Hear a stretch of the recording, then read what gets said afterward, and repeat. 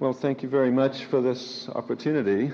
I had intended to tell you all about Eve, but I will a little at the end. I was asked to say something about my background. I think I owe a lot to my pushy mother, who assured me that anything is possible, that one can do anything you want. Now that was far away from here. That was in New Zealand. I was a farm boy. What I wanted to do was be a better farmer than my dad, and I thought the way to do that was to visit the local agricultural experiment station and talk to the director about what he would recommend if I went to the university. And he said, "Don't do veterinary medicine, study biochemistry. Biochemistry is what we need." Well, he was a distinguished man and very successful. So I went off to the university and studied biochemistry. At the same time, I had been intrigued by the fact, growingly, that in New Zealand, as in some places here, the subject of evolution wasn't taught at the high school I went to. I found out about it by reading in a library. I became intrigued. And when I started 1952-53 at the university in New Zealand, this was the time when the structure of DNA, the genetic material, had just been worked out. It was a very interesting time to think of that a chemical study of genes could be made and begin to look at the basis for evolution. The genetic basis of evolution would reside in the changes that genes undergo. So I thought I should study biology at the same time as biochemistry, and when I learned biology, I could see that the biologists were afraid of biochemistry, and the biochemists didn't think of how to study evolution. It became evident to me that there was a big vacuum in science, that the study of this process of evolution, which started out very slow, but is now going extremely quickly in the form of cultural evolution, and I would say it's now the dominant biological process impinging on the planet. Here was this great opportunity that one could sense to do comparative studies of the genetic material using the tools of biochemistry to address questions that evolutionists had been trying to answer. How does evolution work? So it just seemed sort of natural to graduate, or to go into this vacuum and to fill it. And I received encouragement when an American visiting professor came to my undergraduate school in New Zealand and encouraged me to go in this direction. Said, "You can get paid to go to graduate school if you come with me back to Washington State and Pullman." That's where I went, all the time with the plan in mind of studying biochemistry of the genes in a comparative way, aimed at trying to quantitatively study the evolutionary process. And very soon, I got that opportunity at Berkeley, and then later at Brandeis University, where I was a postdoctoral fellow, and quickly ran into a phenomenon that nobody predicted, the phenomenon of the molecular clock. So these genes that contain the instruction for making human bodies or animal bodies, the hereditary material undergoes mutation, and some of these mutations are bad. They can cause genetic diseases. But there's a huge class of mutations that are innocuous. They don't perturb the system.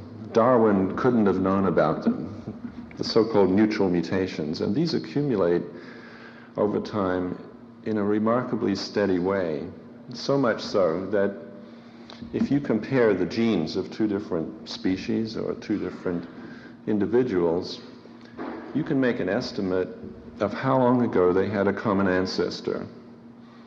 This was a pretty revolutionary business to be getting into so quickly.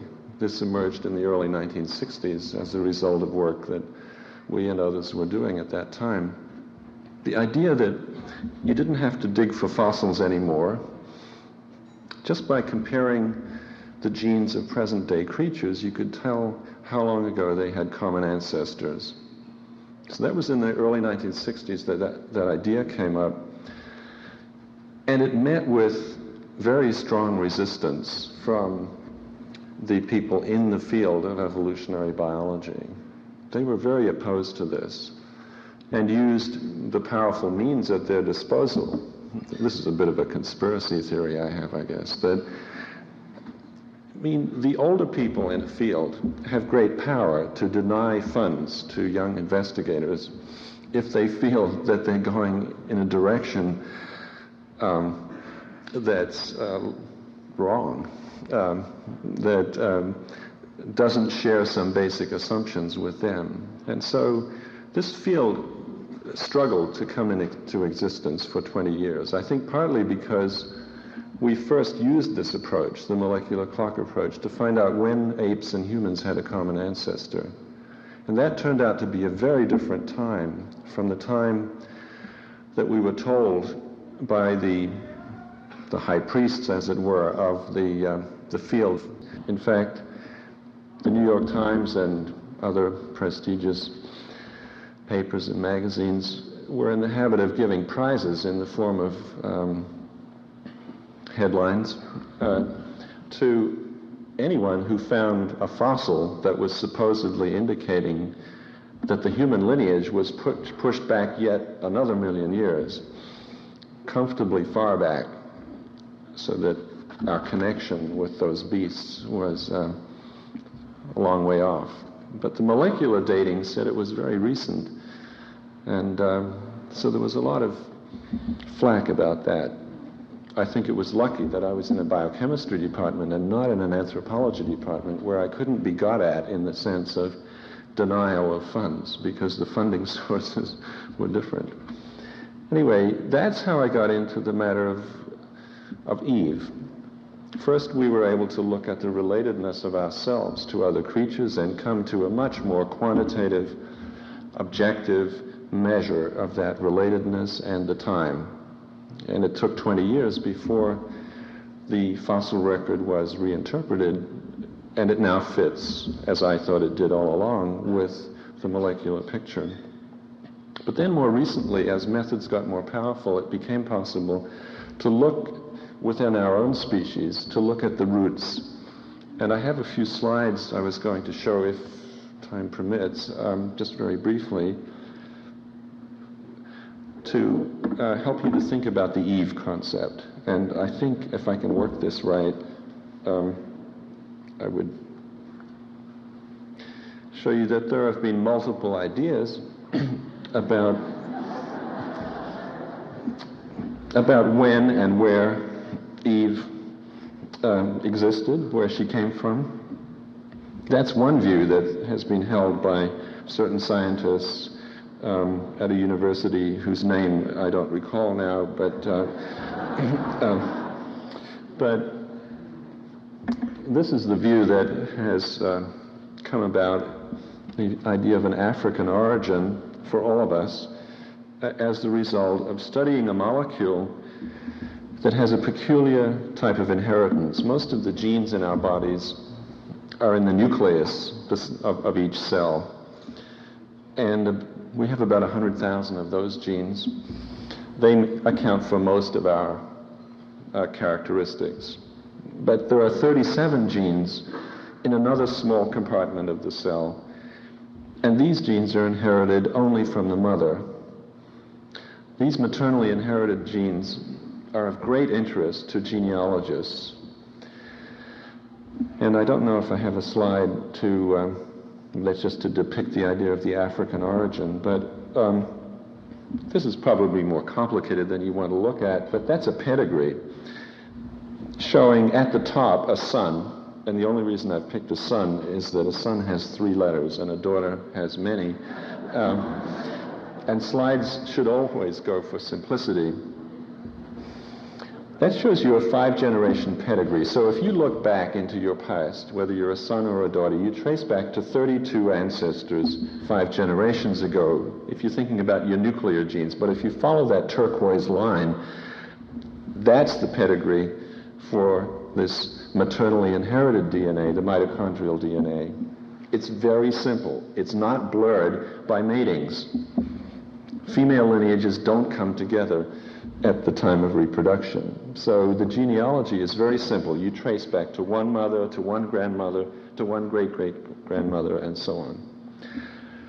And from measuring the relatedness of this molecule from different human individuals, we can tell when they had common ancestors, and we can build a big genealogical tree that has all of us on it, all of the people that have been tested. And it's that tree that shows us that all the deep branches in the tree are African, and the non-African lineages are all twigs on those branches. So we're very much products of Africa. I'll skip over that and leave you with this last diagram, because I think one of the most controversial things about the proposal that all of the maternal lineages in our species trace back to one and only one mother is one that's been very puzzling to scientists and laymen alike. And this diagram, I think it's the last slide, maybe I have one more, is an attempt to get you to come to grips with that, and maybe it's too complicated, but if you look at the bottom part of that, and for most of you, you won't be able to see it very well, there are 15, this is an imaginary population of mothers, and at the bottom is the population of founding mothers, and there are 15 of them.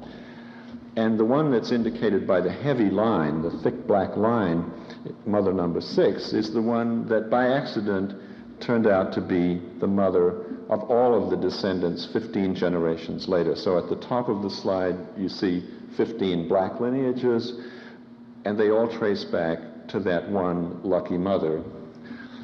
The process that's shown there is a process of random extinction, that in each generation in this imaginary population, mothers are allowed to have, on average, one offspring, one female offspring. We're not worrying about the males in this case. We're just looking at the female lineages. Each mother, on average, has one offspring, so the population doesn't grow, nor does it decline. But by chance, some mothers will have 2 or even 3 females, and some will have none. So some lineages go extinct in each generation. So you keep losing lineages in any population, and as they are lost, others proliferate at their expense, and slowly, purely by chance, one of the lineages will come to predominate over all the others. All of the others will get lost. This will happen in any population of any size. It just takes longer in big populations. So we can look down from the top back to the roots of our gene pool, and all of the lineages will necessarily intersect at some time in one mother. And the molecular biology offers us a way of calculating when she lived, and by looking at the structure of the tree, where she lived. And the final thing I wanted to leave you with is this picture here, and I'm afraid it doesn't show up very well, but one of the big criticisms of our field is that we've always reasoned backwards. We are dealing with contemporary lineages, and we try to reconstruct the past. The fossil workers have an advantage over us in that they can look at bones. But it was always thought that the DNA had disappeared. And slowly we're beginning to recognize that it didn't. Here's a brain from Florida. It's covered in peat. It's from a peat bog 12 feet down. It's not Dr. Ballinger's brain. It's Dr. Ballinger's hands holding this brain covered by peat. And you can see the furrows in the brain. It's a very spectacular picture, I think. There are thousands of these in Florida.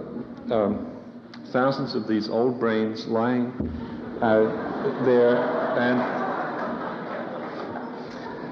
they're the only soft tissue that survives. No skin, no hair, no muscle, no other soft parts, only the brain. So you have the skeleton, and about half of the skulls have the brains like this. And they have DNA. So it's an amazing kind of preservation permitted by the fact that the peat bogs in Florida are on a limestone base, and so they're at neutral pH, and the brain is complex enough in its chemistry that bacteria can't degrade it very well under those conditions. So it's a sanctuary for the preservation of DNA, and we can begin to check up on our hypotheses now. These reconstructions we've done by working back from the present, we can now work back through the past by working with such materials. So we're on the trail now to look at more and more ancient materials, and our hopes are to be able to look at Neanderthals and so on. Thank you for this opportunity. What do you think that the students that enter the field of biochemistry now will be working on in a couple decades from now? What do you think the main question will be then? I think it's probably not good to ask somebody who's old. I think it's the young people who will sense the vacuum, so the vacua. My guess is that biochemistry will be much more wrapped up with genetics and the nervous system than it is now, because of this plan to sequence the whole human genome. So there's great enthusiasm for this now, and I think that our insights into human nature are going to become very much deeper as a result of this. So my guess is that the area of human genetics is going to be the one that expands, and that biochemistry will be expanding with that. How do fundamentalist Christians respond to your findings in evolution? I haven't had much contact. I think I've heard that some fundamentalists view this as a vindication of the biblical story of Eve, while others are in doubt about that because the time is so different, 200,000 years compared with just a few thousand years. But my feeling is that probably there's some split there. What undergraduate major would you recommend if the goal was to wind up in genetics research? I would say don't study genetics. Okay. I think it's better to do something more fundamental and to invade a science from a more fundamental aspect. I think that's, at least, I think that epitomizes the kind of thing that I've been doing, is to be invading other fields using the tools of a science that's more basic than that one. And so my recommendation would be that molecular biology or biochemistry is fundamental now to genetics. The genetic material can be studied as chemical material, and so one has multiple opportunities for coming into this field. One through the traditional departments of genetics, which can be a good way, but I think a superior way is to come through biochemistry and molecular biology.